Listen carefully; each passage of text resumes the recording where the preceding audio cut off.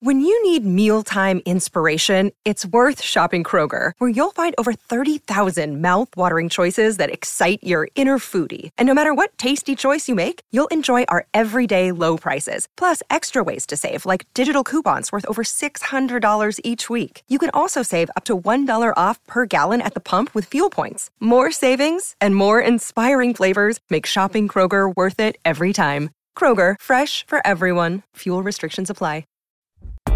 This is the Winning Plays podcast on the CLNS Media Network, the leading online provider for the NBA's winningest franchise. Welcome back to the Winning Plays podcast. Brian Robb, Rich Levine, Ryan Bernardoni here, having this conversation on Thursday night. The Celtics have lost 6 of their last 9, visiting the Clippers on Friday night.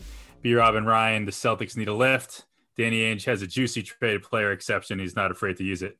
We're going to break down some of the top targets here. First, a bit of housekeeping. B-Rob, I see. So I said Thursday night we're having this conversation. They just released the injury report for the Celtics Clippers game. Jaylen Brown pops up with a sore left knee. That's not great. No. Any insight on that? Did you speak to anyone? Has there been any media availability? What can you tell us about that?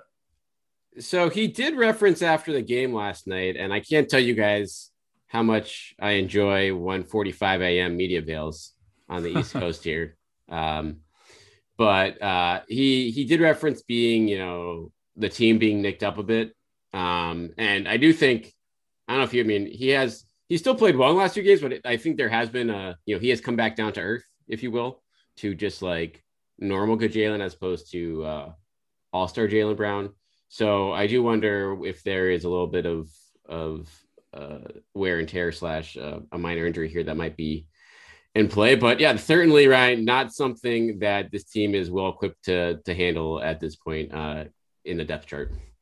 Yeah, there's not a lot more there. And if you take, obviously any team that takes out an all-star, they're going to struggle. But if you take him out on top of everybody else who's missing, and just the fact that there's like nobody who can create particularly good shots right now other than Jaylen and Jason with any night where Kemba's not playing, that would be difficult to overcome.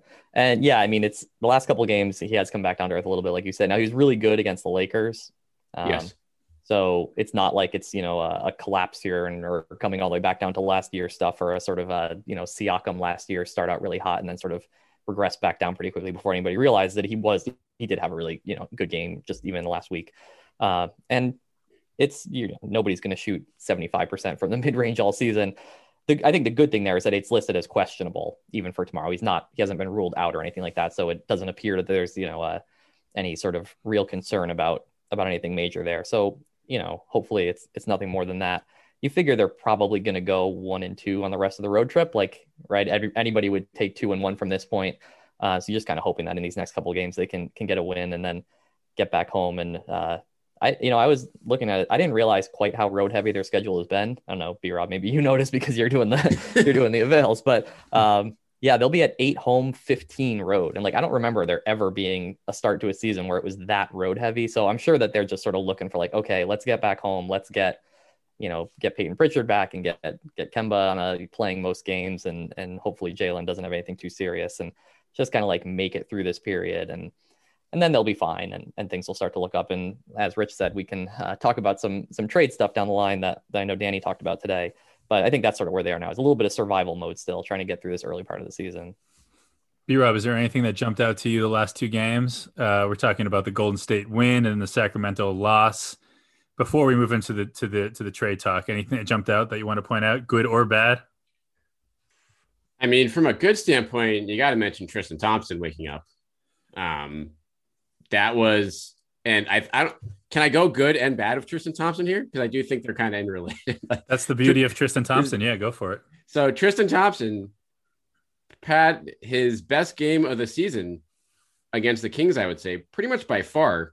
Had a double-double in the third quarter, and then only played maybe like 10 seconds in the fourth quarter. And so I think therein lies the roster construction, not issues right now, but like the conundrum of the allocation of resources. And so I think partially that's a reflection of what Tristan Thompson has been this year, which has been inconsistent. So even when he is putting together a great game, the trust isn't necessarily there yet, particularly on the defensive end where, that's a no-brainer for him to close over Tice or Rob Williams. On the other hand, I do think he deserved to play in that game in the fourth quarter last night, Rich. And, Rob Williams played well. Tice was solid, but like Thompson was just like kicking the crap out of the Kings bigs down low. And when the Celtics went cold late for a few possessions, if you're not gonna give him a shot in that spot, I'm not sure when he's going to get it. Yeah, it was interesting too, and I think it was in the fourth quarter. You could catch on the sidelines. One of the assistant coaches was you could see that he was talking to Tristan. It looked like maybe he was trying to talk him down a little bit, try to explain to him, okay, well, this is why you just had, like you said, the best game of your Celtics career, and now you're not playing when it matters most. But yeah, so what were they doing instead? Because the Kings had Holmes out there, right? And then right. Did they had Barnes at 4? Because I don't think was Bagley playing down the stretch. No, so they benched Bagley. They ditched their double bigs, which was the smartest thing they could do because that's what lines up well for that's the Celtics' strength at this point. Bagley is terrible. And Bagley, yeah, his defense, like, oh my god, he is that is a train wreck. And so so they went with Holmes and Whiteside at the 5, on and off. And so Rob Williams played well. And again, there's no one's on this podcast, I don't think, it's going to complain about Rob Williams getting solid run. But then it's one of those things where defensively, like Thompson, when he has it going, like that's a guy you want in that spot. And, the Celtics couldn't stop, in the words of Brad Stevens, a nosebleed down the stretch. And I think not having Thompson out there in a game he had it going was maybe a contributor there. Well, listen, I think if Tristan can put up a few more double doubles, then maybe he can earn that. I don't think at this point in the season you can really, like you said, the same way we're not going to get upset about Rob Williams playing. I don't think anyone can really get upset about Tristan Thompson being on the bench. But if you can keep it going, keep the momentum, start, like we said, playing himself into shape, maybe that was like the best case scenario after what we saw the first few weeks, that this guy, after not playing a real game since the shutdown last March, that he was going to need a little extra time to become Tristan Thompson again. And at the very least, maybe that was a step. I think the good for me for the last 2 games, I'm going to say you touched on Rob Williams, both Williams. I think Grant Williams against Golden State, a huge part of that victory, hitting shots, playing defense, just being a guy that you can throw out there with Jason, Jalen, Kemba, whoever else you want, and can do the good things that you need him to do. And I think Rob Williams, again, against Sacramento, showed what he can do if you let him. And again, as we get to talking about the trades, we're going to see, hopefully these guys can maybe move down the depth chart a little bit so you can have a deeper team. So if maybe the Williams aren't counted on quite as much, but you can still use them, then you can become an even better team than they are right now. But at least we saw a few bright spots, I think. I think you also have to throw out there that, on a night when they had basically nobody who you would reliably want dribbling the ball, that Tatum had a 10 assists night, 1 rebound short of a triple double, not super efficient scoring, but I think that's the one other thing that sort of stands out. Now, I've seen literally only highlights of the game because it ended at 1:00 in the morning and I have a 2-year-old. But it's just, that's another thing that we've been looking for. He obviously showed it in the playoffs last year, but even in a loss, and like I said, I took 26 shots, scored 27 points, but to show that all around game again. So you can go sort of top to bottom with some good and bad things. I agree. The Williamses and Tristan may be the story of the game, but you don't ever want to lose in there that, like, hey, your star player had 27, 10, and 9, and did that playing out of position for a decent amount of the game. So that's sort of what stands out for me from a couple regular season games that ultimately were hopefully a little bit forgettable without having any of the point guards available. But little opportunities for growth here and there, I guess, is what you try to take out of that. I do also want to bring up on top of that, out of these couple games, or last night in particular, Brad Stevens being asked about the point guard rotation last night. What happened? No, just being like, oh, how, not like in a mean way, just being like, how do you guys were really short in, and how do you think Tremont and Jeff did? And he was just like, they were fine. and on a 2 they were fine, like a 2 of 14 fine night. That's, he's never gonna, and that's his style, and that's totally fine. That you're not gonna throw a 2-way guy under the bus that's being asked to do too much, and a guy in Teague who I'm not sure how much longer he's going to be in the league at this point. If he doesn't make it through the season with this team. But yeah, I mean, those minutes were really bad. And there's just no, you can't really sugarcoat that more than that. And the fact that, again, just all year long, the lack of wing depth on this team, and the fact that, even in a game where you had 4 guys out in your wing / guard rotation, Neesmith wasn't on the floor, which is fine. Like, if he's not ready, that's fine. But the fact that they have no one in that spot that can really play a legitimate 2 or 3 and actually shoot a 3-pointer again was I think arguably cost them the game last night. Or finish a dunk. Can't shoot a 2. Right. Yeah. Let's talk about the Javonte dunk. Rich, you had Did you see it yet, Ryan, or no? I did. Yeah. I had to go and check right after you texted me. I had to go and again, wild.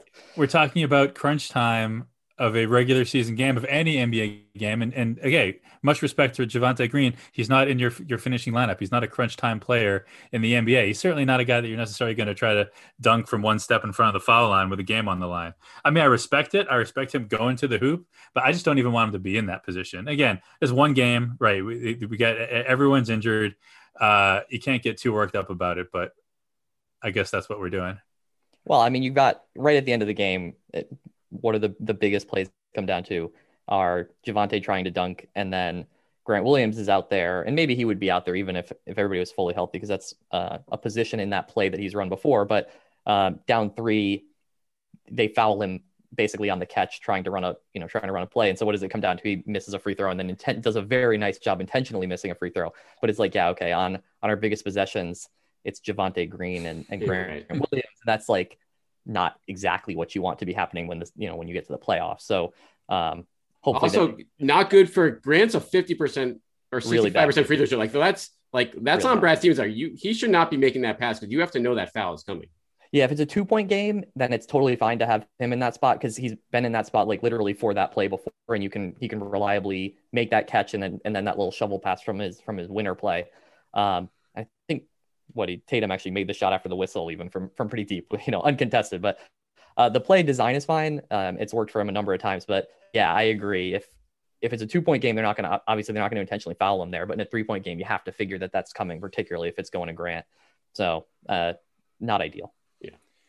All right. Well, before we move on, let me tell you guys that the Super Bowl is here, and you get in on all the action at BetOnline. Tampa Bay, the first team in history to play for the title on their home field, is currently a 3.5-point underdog against Kansas City, looking for back-to-back titles for the first time in almost 2 decades. It's the GOAT against the next in line. BetOnline has hundreds of props in the game, including game MVP, margin of victory, even the length of the national anthem. I was looking at some of the other Ryan, what do you think? Is Bitcoin going to be up or down on Sunday? That's one of the props that you can bet on. We're all in on Dogecoin now. What's that? I said we're all in on Dogecoin now. Yes, right. Amanda Gorman apparently is going to be speaking the first word of Amanda Gorman's poem during the Super Bowl. Will the Chiefs coin toss call be correct? Will any player slap Sarah Thomas on the butt? That's uncalled for. Okay. That I swear to God, that's on there. That's not me making a bad joke. Anyways, BetOnline has hundreds of props always available online on your mobile device. Visit BetOnline today. BetOnline, your online sportsbook experts. Don't sit on the sidelines anymore. Get in on the action. Don't forget to use that promo code CLNS50 to receive a 50% welcome bonus with your first deposit. BetOnline, your online sportsbook experts. All right. So if we're putting money on Danny Ainge using this TPE, it's 100%, right? It's happening. Yes. I bet the house and the farm, and especially now. And I say that as knowing that Danny Ainge has made one midseason trade in the last 5 years. But Ryan, I feel this is as close to a lock as you're going to get in an NBA season at this point. Yeah, it'd be a pretty big failure if he doesn't use it. You can't ever say that it's like a lock. There's got to be somebody who wants to trade with him. I think we've talked at different times before about how it might be like a pretty serious seller's market and that the value is not there. But like this is they just have to use it, and at least part of it. I think at this point. So I would certainly hope so. I mean, it's just a structure that like the trade exception makes trades a lot easier. So you can do the pick for the player. So this is like the usual reasons why they haven't done a trade in the past, which are very understandable, factor in a lot less here. And we can talk about all the reasons why they should not hold on to it, because there was I think at the beginning of the season some thought process to like, no, maybe they won't use it this season, they'll try to use it at the draft or at the beginning of free agency next season. It's not really worth going into all the details of it. I think we have before, but the opportunity to use it once you get into the end of the season is not as good as it is right now, for I think the simplest reason that this is a good team now, and you want to be able to get players who can help in this playoff run. But people are thinking, oh, you can use it next year to sign a free agent, do a sign and trade. Like that would hard cap them in a way that's not viable. So the opportunity cost is not that great of using it now if you're thinking that you're going to get something better in the offseason. So yeah, use it now, playoff run now. You've got 2 All-Stars now, plus Kemba. Who knows what Kemba will be when he starts hopefully looking back his best. So I would consider it to be a pretty major failure if they don't come out with something pretty good on the other side. So what we're going to do, we have a list. Oh, sorry, go ahead. Before we get to the list, I have a question I'll go give it to you, Rich, in terms of usage of this. The case obviously trade deadline, more sellers emerge the longer you wait, opportunity cost. But based on where this team is right now and integrating guys in a kind of a crazy season, the sooner the better, you'd think, especially with a bigger move.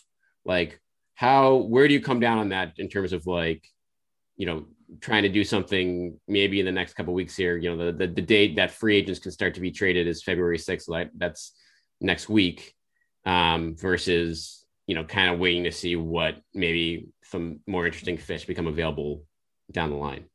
Yeah. February 6th, 2 days from now. Is it really? Yeah. It's February 4th. Right. Wow. And then the trade deadline is what, the 25th of March? Yes.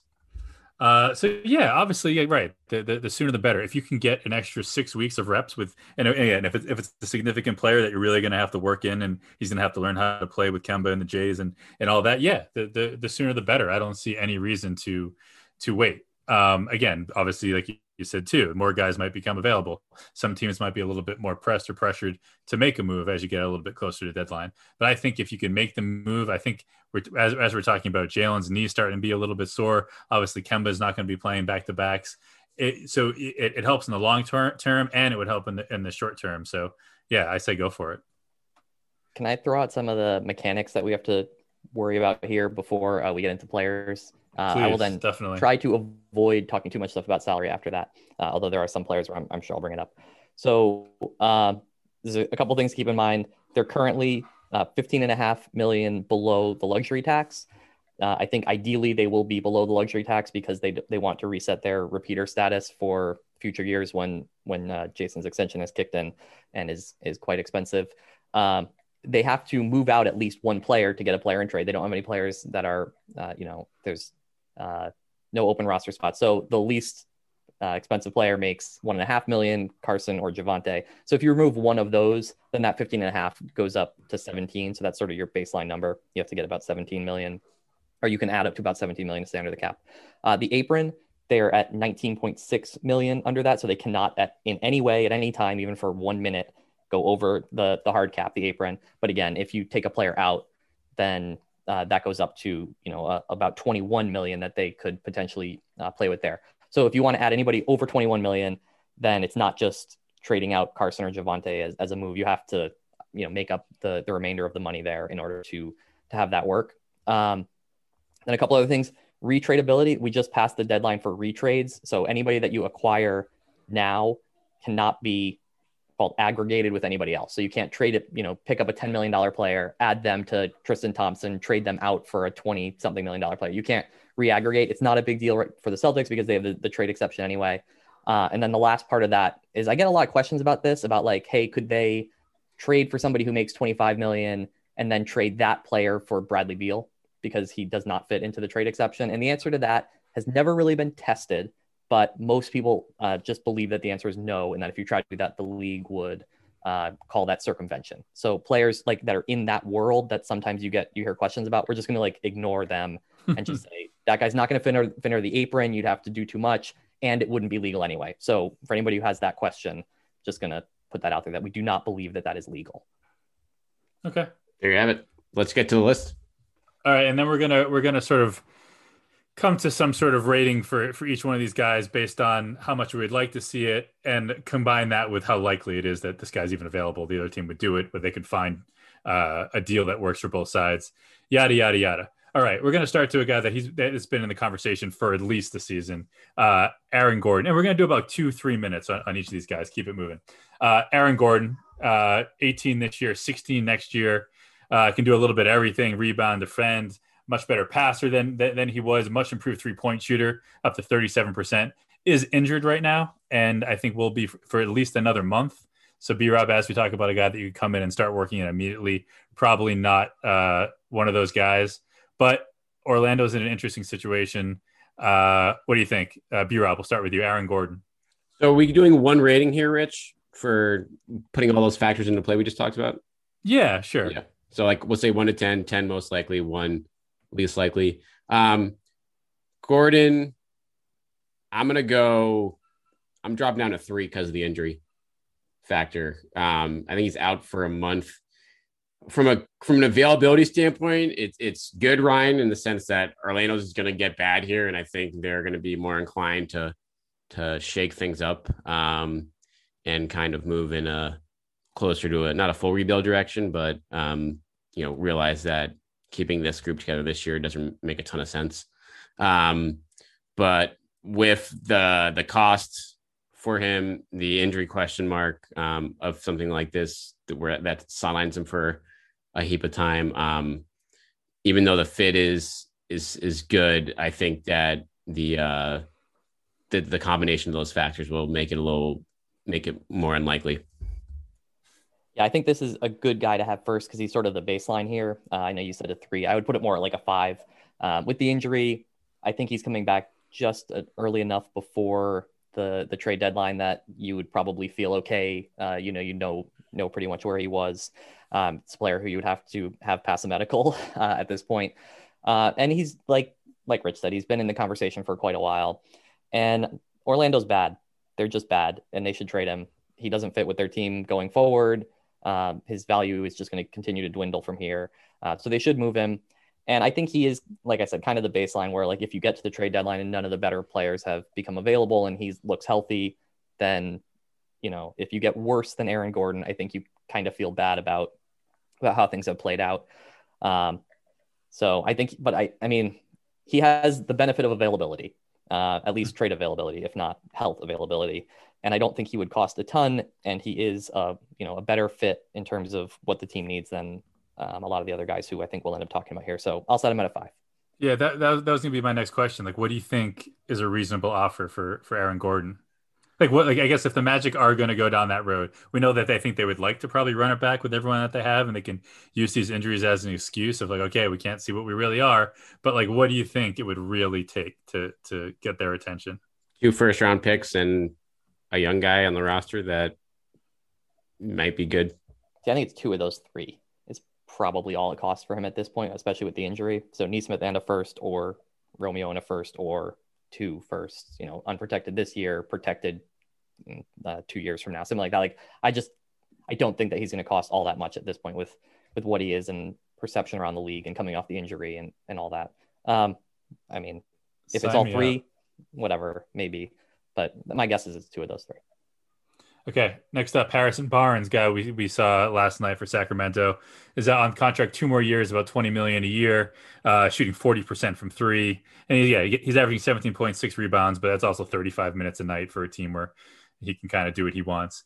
I like the fit, and Harrison Barnes got a bum rap for a long time in the NBA.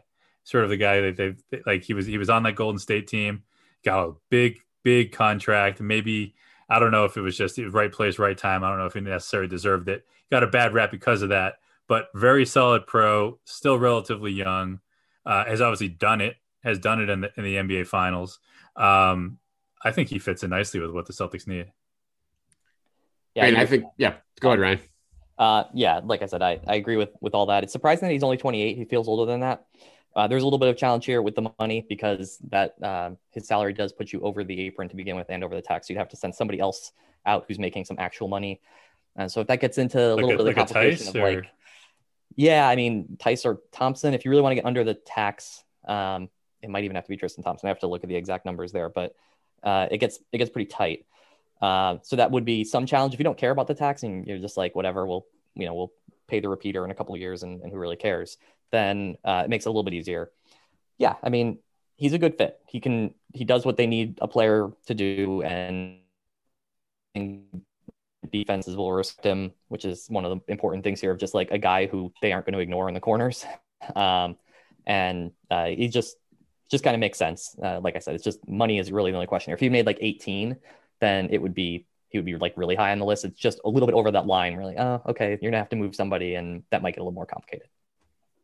Yeah, I mean, the fit is like an 8 or a 9, and the standpoint to your point, Rich, like he came into Dallas, got paid like a star, and obviously is not a viable number 1 or number 2 option on a decent team. So now, having gone through that, having played on a lot of bad teams for a while here, I think he would be welcome to be the 3, 4, 5 option most nights, and like willing to do some of the dirty work. He's not a perfect player by any means. He's still overpaid, but from a shooting versatility standpoint, it's about as good as you're going to do. Here's the problem though, guys. Why I think this is like a 3 still. Sacramento, they're starting to look good here. They want to make the playoffs. They're 10-11. And they really have no incentive to move him unless it's for a motherload offer, because if they had matched the Bogdanovich deal, they would have been, had a lot of extra money in the books. But now their payroll is $108 million. They're in pretty good shape for next year. So like, there's not a ton of incentive for them to move him now. And they're certainly not going to get, anyone to come to Sacramento to replace him. That's as good in free agency, I feel like, without overpaying them a ton. So I really think the Celtics might not I imagine it's going to be like the Kings are going to be like, we want 2 first-round picks and, Langford and maybe something else. And the Celtics are going to be like, that's a lot for Harrison Barnes. Yeah, I'm not breaking the bank for like I say, it's a great fit. Ideally, I still don't know if he's necessarily makes you put you over the top and makes you a real title contender. In which case, like, I don't know. I mean, I'd rather have Aaron Gordon. Maybe the Kings could give all his minutes to Halliburton. I mean, Halliburton's playing 29 a night anyway, so it's not like he would even gain that much. But yeah, I mean, when you put it that way, B-Rob, it's maybe it doesn't feel quite as likely. I'll put it as a 6. This is the Kings, and you never really know what they're going to do. It doesn't matter who's running the show. It's always a bit of a wild card. Putting it all together into one number gets harder here, right? As opposed to Rich, where you started and said, like, how much would you like him and how much do you think he's available? I think he's a good fit, but I agree that he's probably not available. Now, the question here is 6 weeks from now, what's the league going to look like? It's something that it's just so much of the league is bunched around 500 that there aren't a ton of teams that feel out of it now. If that continues on for the next month, then the trade market could get pretty tight, which is one of the things that I've been worried about. So if Sacramento goes on loses 6 of their next 7 or something, does that all change? But yeah, I agree. At the moment, why would they really be looking to move him? They seem to want to make the playoffs after, not being there recently. And I think a lot of teams probably look at this weird season as an opportunity to do that, particularly even with the play-in game. Like, would they trade Harrison Barnes and throw away a chance even at a play-in game sort of situation? They might not. So we like the fit, B-Rob. Who would you rather have, Harrison Barnes or Larry Nance Jr.? Oof. So a guy who's again can rebound, score a little bit, shooting 38% from 3 this year. Pretty solid passer. Also a very solid guy, stand-up individual, which fits with a lot of what the kind of guys that Danny Ainge tries to bring in. Also a guy that the Celtics, I know they were going to draft with their second first-round pick in 15. The Lakers picked him, and Celtics ended up a nice consolation prize of RJ Hunter. But so maybe this is a long time coming, Larry Nance and the Celtics. What do you think? Yeah, I mean, so Barnes is definitely the better fit, I think, just for his defensive versatility, but Nance, I think, is the wait. Barnes is a better fit. Larry Nance is having like an unbelievable defensive season as a 4-5. Oh yeah, I don't trust I mean, Barnes is having a career year too. And I don't trust. No. We're not going there on their defense. No, I mean, no. Like from Larry Nance chasing around speedy wings or Harrison Barnes chasing around speedy wings. I mean, you still want Larry Nance there. Oh, by a mile right now. He's stealing the ball like left and right. He's blocking shots. He's playing great defense. Harrison Barnes is, I mean, I would rather have Harrison Barnes guarding the post, probably. He's been good at that for, basically his entire career. But no, Nance is having an outrageously good defensive season. He just never shoots the ball. Like, that's his problem right now. And maybe that's good for the Celtics. His usage is like zero. He's just not shooting it at all. Now, when he shoots threes, he makes them. But he doesn't ever get to the free throw line, and Barnes gets to the free throw line, and the Celtics do not get to the free throw line. And to me, that's a big difference between the two on offense. But like, if you're talking about defense, I would much rather have Nance than Barnes right now. Yeah, I mean, Nance, again, I think we're on like 4s and 5s. Nance, Barnes, I still think can, like, from a speed standpoint, I'll still take him, but we'll agree to disagree on that one.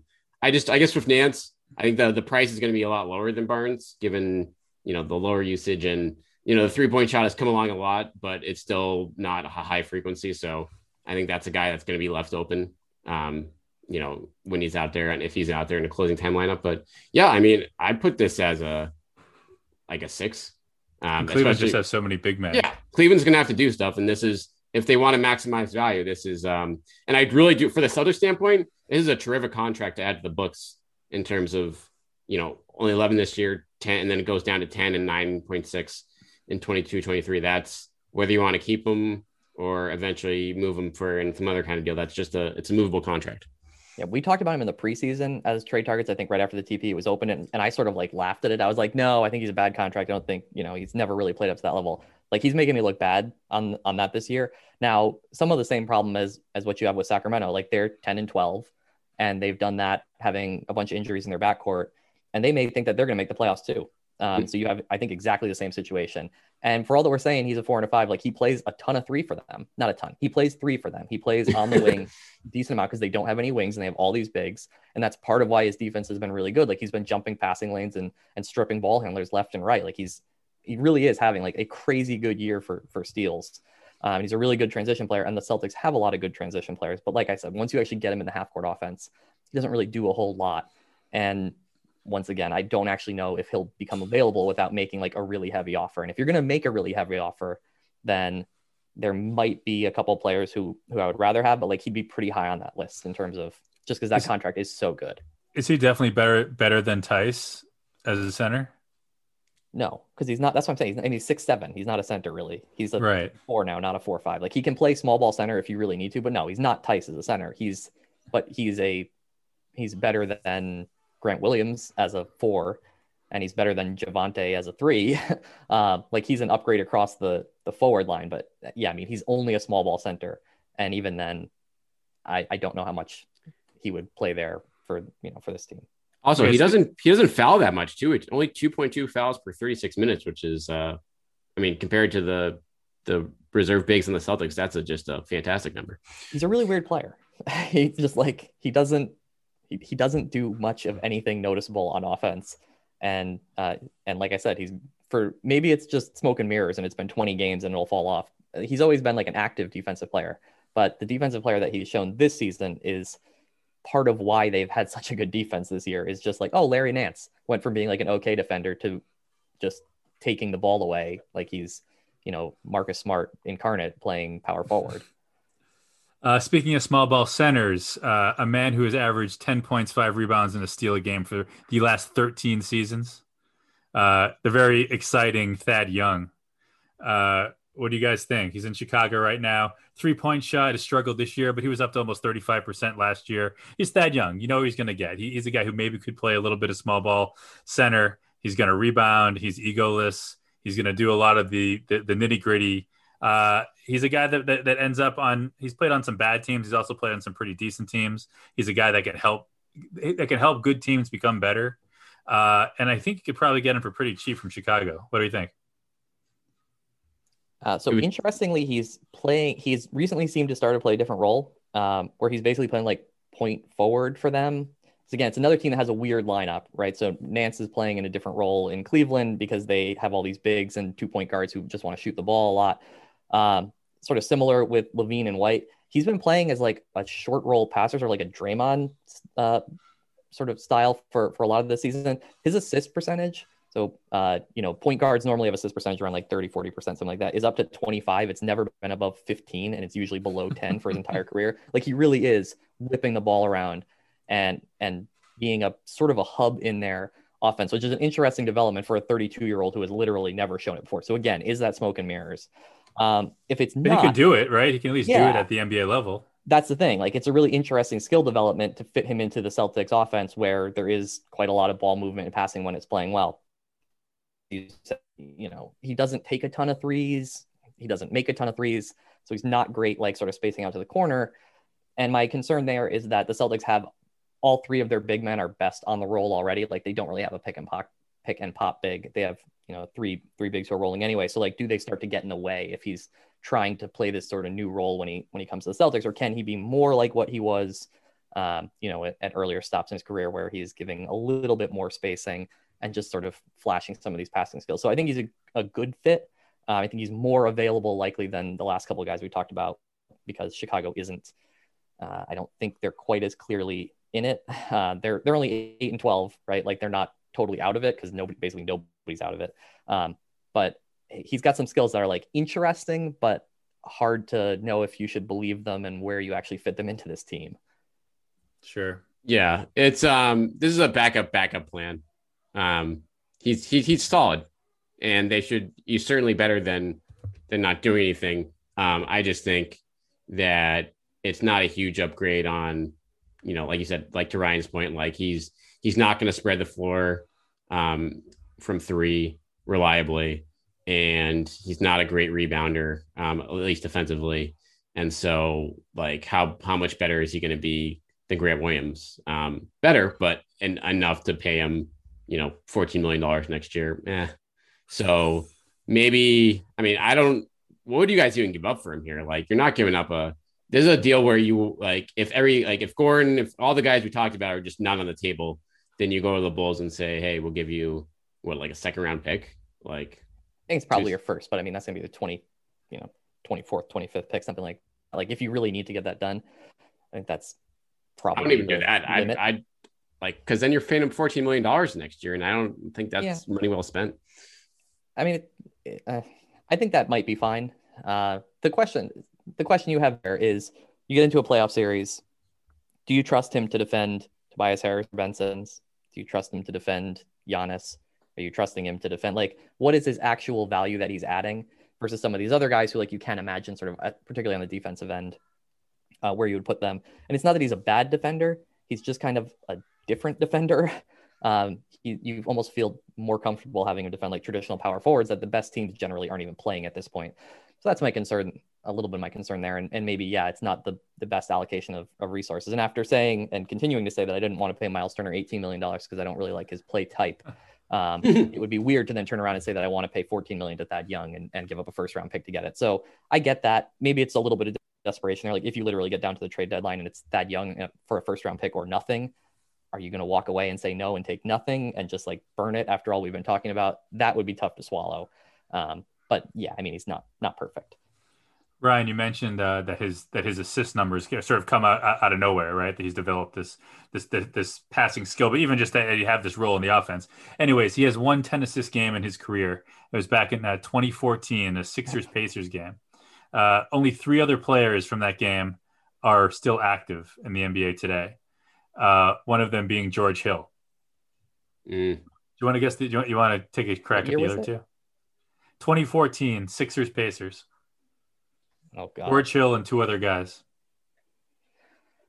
Drew? Both on the Pacers. Is it Drew Holiday?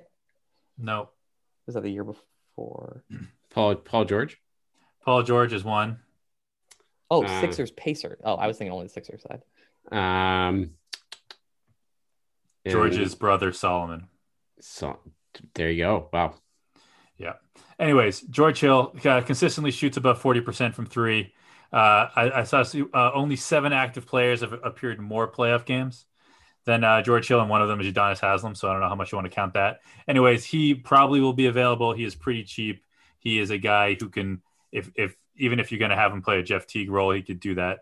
I would think about 10, 15 times better than Jeff Teague is able to do that right now.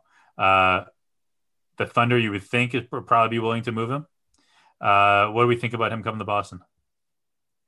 Yeah, I mean, this is a move. This is very high on the list. And Peyton Pritchard's development makes the need for him a little bit less. But I don't know. I look at George Hill and I see just a guy who actually, shows up in the playoffs and will give you something off the bench. And, we saw what he did to the Celtics and Kyrie Irving a couple years ago. But generally, when Eric Bledsoe's, crap the bed year after year, it's George Hill that's like the reliable third option for the Bucks. So only $9 million, which means you can still get him and potentially another player if you move enough salary out. So if you're swinging big this year, this is the guard I think you want to go after, Ryan. And so I'm probably we'll go like a 7 here. If you're in the guard market, I agree with that. Ideally, you're not in the guard market, or you're in it as a secondary. So like you said, there's some players where you could get somebody else and have enough space to also go after him. And under that circumstance, I would definitely do it. I agree. The Pritchard emergence, whatever you want to call it, early on made it less of a pressing need to fill that role, even with Jeff Teague completely falling off the face of the earth. But Peyton Pritchard in the playoffs might be a little bit of a different situation than Peyton Pritchard in the first month of the season. And so I would agree that he'd be a really nice fit. The question I have there is basically like, can you imagine a situation where in the fourth quarter of a playoff game that you care about, he's on the floor? Like, who is he going to play over Kemba, Smart, or Tice? With the bigger guys, you can imagine it being possibly Tice in a small ball, or, Marcus or Kemba, even depending on sort of score and opponent. It's harder to see where he would actually get on the floor in that situation. Now, that doesn't mean that he doesn't have any value. He certainly does. And I would like to be able to see what Romeo Langford could do before the trade deadline in order to decide, how much I care about defense at two guard before I spend too much on Hill. But yeah, I mean, amongst the guards, if that's the position you're trying to fill, and especially if you've already done something else and still have space, like, he's a really obvious one. And what's wrong with Darius Bertans right now in Washington? Wizards scored a ton of points. Yeah. He got paid. He got paid. Yeah. It's really that simple, huh? And we should say team. to wrap up Hill, he's also hurt right now for the next 4 weeks. He had some kind of thumb procedure just now. So he has draftitis. Yeah, lotteryitis for the Oklahoma City Thunder. Stop winning us games here. We're trying to get Cade Cunningham. Honestly, whatever this was, it sounded like a procedure that was made up. It was minor surgical procedure on his right thumb, reevaluated in 4 weeks. That was on Tuesday. So he will be nice and fresh for the trade deadline, based on that timeline. So that's just what that does to his actual value remains to be seen. But back to Bertans. Yeah. So what is he? So the Celtics don't want him. Don't want anything to do with him. I mean, is it worth, like, if you put him in a better atmosphere, surrounded by better players, where, I mean, I don't know. I just say, you see what's going on in Washington, see the points that team are putting up. And I know Beal's doing a lot of it. I know maybe playing with Russell Westbrook isn't always the easiest task, but is it worth making a run at Darius Bertans? Or Davis Bertans. Davis. Only for the memes. I think Danny in his radio thing today, it said basically, like, it doesn't make much sense to go out and get a shooter who can't defend because we're not gonna be able to play him anyway. And I think he was mostly talking about, like, JJ Redick sort of base. I think he was talking specifically about JJ Redick because the Pelicans had put the Celtics into a rumor to try to drum up interest in Redick, and they were like, no, we don't want JJ Redick because he can't defend. Bertans obviously does not play two guard, but are you going to have him on the books for the next 4 years after this one in mid-teens money if he can't really defend and you're not? I mean, where are you even going to play him on the team? He's going to be a reserve, obviously. So I don't think the contract really works. I believe that I don't think he's going to be a 30-something, a 32, 33% three-point shooter for the entire season. I'm sure his shooting will come back. And if he was making $7 million like he was last year, then it would be great. But I don't think they're interested in him at this contract and position and defensive lacking. Okay. Speaking of contract and defense, would you say the same thing about DeMar DeRozan? Is that a non-starter for you? I don't like DeMar DeRozan personally. I just don't want to. Anything? Yeah, I just don't think. I mean, to make the money work, like, and you just he's not bringing anything extra defensively with the wings you already have. So, like, yeah, I'm given what the Spurs will probably be asking for, I'd be out there. You could move Thompson for him and still be above the luxury tax. You'd have to move somebody a Tice or larger in order to just stay under the apron. So like you'd have to include somebody from the rotation to get him. You can't play him with Kemba Walker like ever. You're not allowed to do that. Because his defense is that bad, right? Yeah. And his playoff track record. And he has to dribble. And his playoff track record is terrible. And he needs to have the ball in order to be at all effective because he's not a spot option. Like a couple more threes this year, I think, in a few games. And even maybe I'm wrong. I don't even know. But like he's the fourth best Spur, and the Spurs are a below 500 team, and he made $8 million. Like that, no thanks. Okay. Former teammate of DeMar DeRozan, and a favorite of Ryan Bernardoni, OG Anunoby. Is there? And I know you've sort of been championing this cause. Yeah, you were the first one I saw you really put it out there. Do you think that there's any way that the Raptors not only be willing to sell but sell to the Celtics? Sure, why not? I don't think it's likely that they trade him. I'm sure they like him, and they might think that they have a future with him. I think that they might also think that he'll have more trade value if looking to go and get a star player instead of sell him for draft picks somewhere down the line. But like Masai has complete free hand to do whatever he wants at this point. If he wants to leave the franchise, he can. If he wants to stay there for the rest of his career, he can. He just delivered a title. Like he can basically do whatever he wants. And is he really going to be concerned with being like, oh, if I'm going to rebuild, I don't want the Celtics to be good? I don't think they care. Like, if you're rebuilding, they're looking at it. No, of course. Like you make the best trade you can.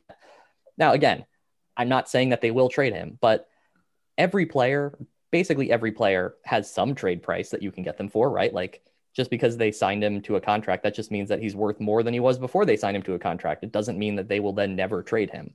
And what's their real future now? Like, what is the Fred VanVleet, Pascal Siakam, OG Anunoby core doing for you?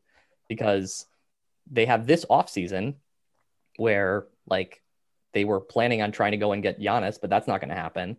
So do they think, what exactly are they working at here? Is Kawhi going to come back? That seems unlikely. Like there aren't a lot of other free agents for them to now use the flexibility that they've been carving out.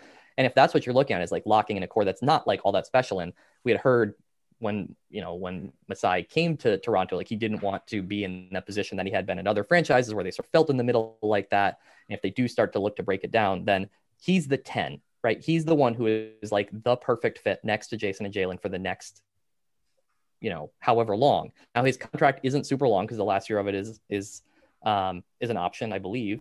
And I might be wrong about that. I think it's an option, right? Wasn't it like the weird contract was like the first extension of this type that was an option?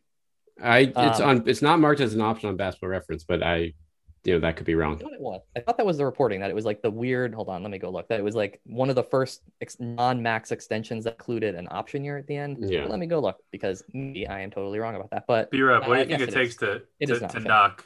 What's that? Sorry, Brian. It is an option year. So he's got, 3 years after this year. So it's not like a 5-year contract or something like this. And I'm saying like you go in and you test them. That's all you do. You have the conversation where you say, hey, you can pick Langford or Neesmith if you like one of them, and we'll give you 3 unprotected picks.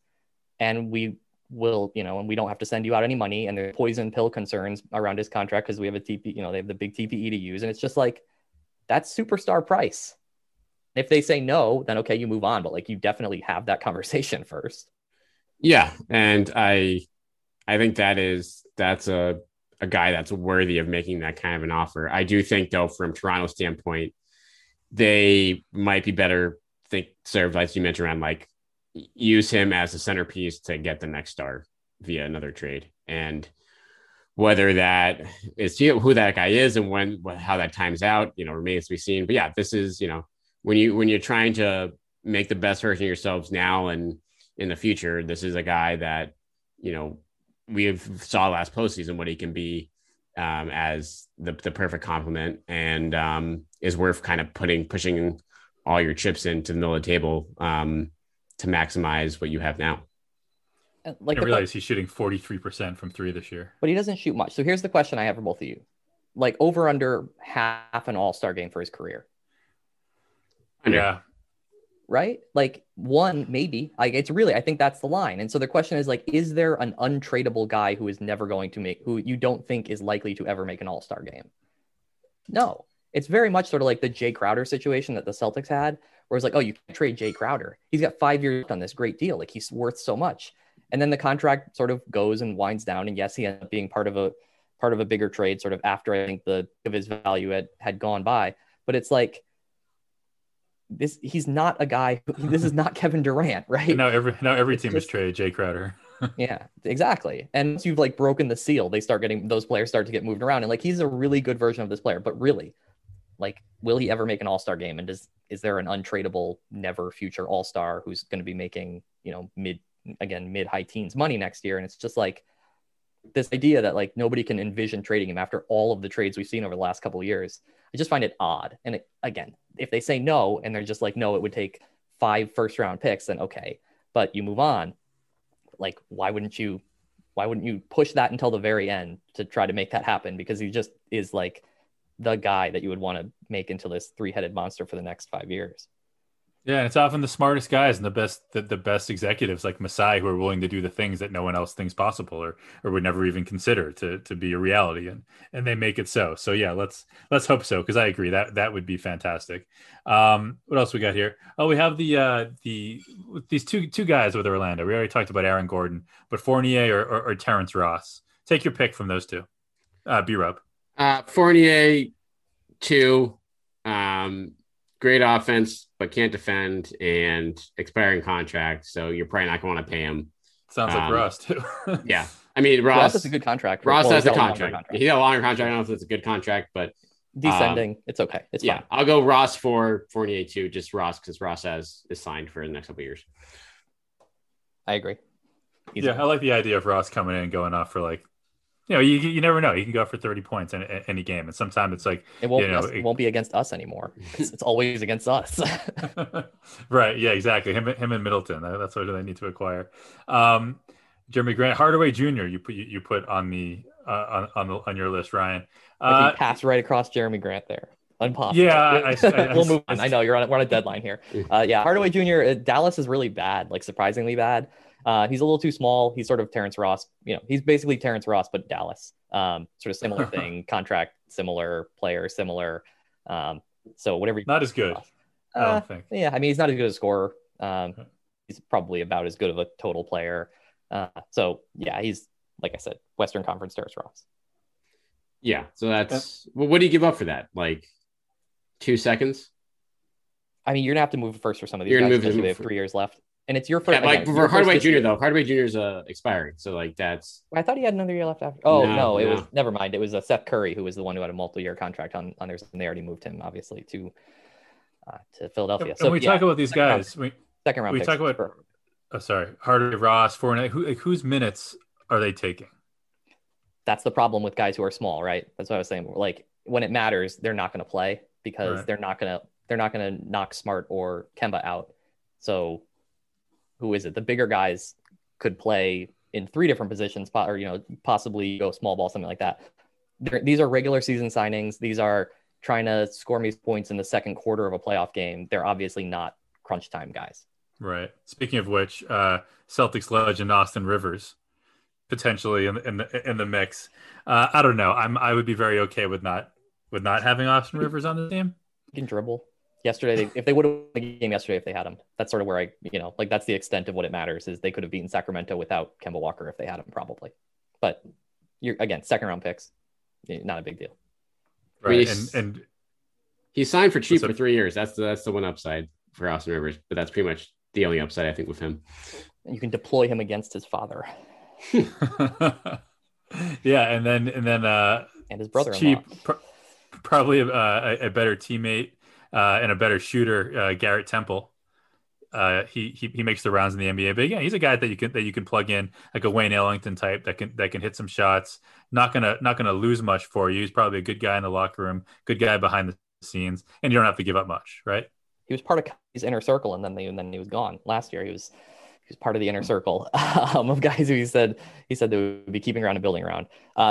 Again, these are the guys that we're talking about now, where none of the guys that you want worked out. It's like, okay, well, we got this thing burning a hole in our pocket.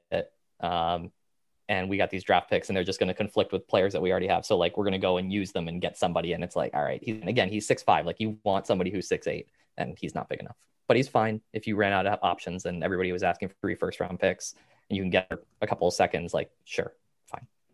One bonus option that was on the list that I want to throw out to wrap up before I have to wrap up here. And we've talked about him before, I think, Ryan. Kyle Anderson. I was going to put him on my list too. I love it. He actually is hitting threes this year, 35% on 4 attempts per game through 16 games. 6'9". So you can't, I mean, again, he's not much. He's an okay defender, I would say. Not you're not going to, be probably closing games with him. But he can rebound, he can pass. Thoughts? Yeah, I mean, I wouldn't complain if he was the guy. Again, it's, I think he's better than some of these smaller guys that we're talking about. I'll throw to you another bonus guy, Maxi Kleber. Again, on Dallas. He's more of a power forward, but he can shoot and defend. And like, I think that he would be another kind of similar guy in that position where, again, he's probably not going to be closing for you, but he fills a positional need. Kyle Anderson plays an entirely different style, but both of those guys, at least are on the bigger end of the spectrum. Yeah, and he's a guy that in a pinch, you saw, last year in the playoffs, like when Porzingis was down, that he can go out there and compete at that level, right? You don't want to count on him that much, but like, if worst case scenario, if he's getting maybe around 20 minutes a game, I think he can help you a little bit. You probably don't want too much more than that, but yeah, he's an active body, and he defends really hard. Does he? Yeah, I mean, he's mostly on offense. He's sort of a stand around corner shooter type of guy mostly. But he works really hard on D, and I've seen him play decent defense against some of the bigger wings. Like, I think he had a game last year where he had to like defend LeBron, and obviously he's losing that battle but he's trying. Like, he's actually out there and not just like getting traffic coned. Yeah, but I think just to bring this full circle, like you said, if it comes down to some of these names that we've talked about at the end of the conversation here, it will be a little bit anticlimactic when it comes down to this TPE and what we thought that losing Gordon like that might do for this team. Hopefully it's the Gordons or the Nances or even OG, right? Let's pray for OG. But either way, we think it's coming. Something's coming. It's got to be coming. It is, and we're probably going to be having this conversation for 3 more times in the next 6 weeks as we wait. But get the listens by talking about trades. We have to cover things change quickly in 2 weeks. Yeah, subscribe, rate, and review to hear more of our trade thoughts in the coming weeks. Exactly. You can't get enough of them. All right, that'll do it for this episode of the Winning Plays Pod. Listen to Ryan, subscribe, rate, review. Hit us up on Twitter at Winning Plays Pod, and we'll be back with you guys next week as the C's try to wrap this trip up on an up note.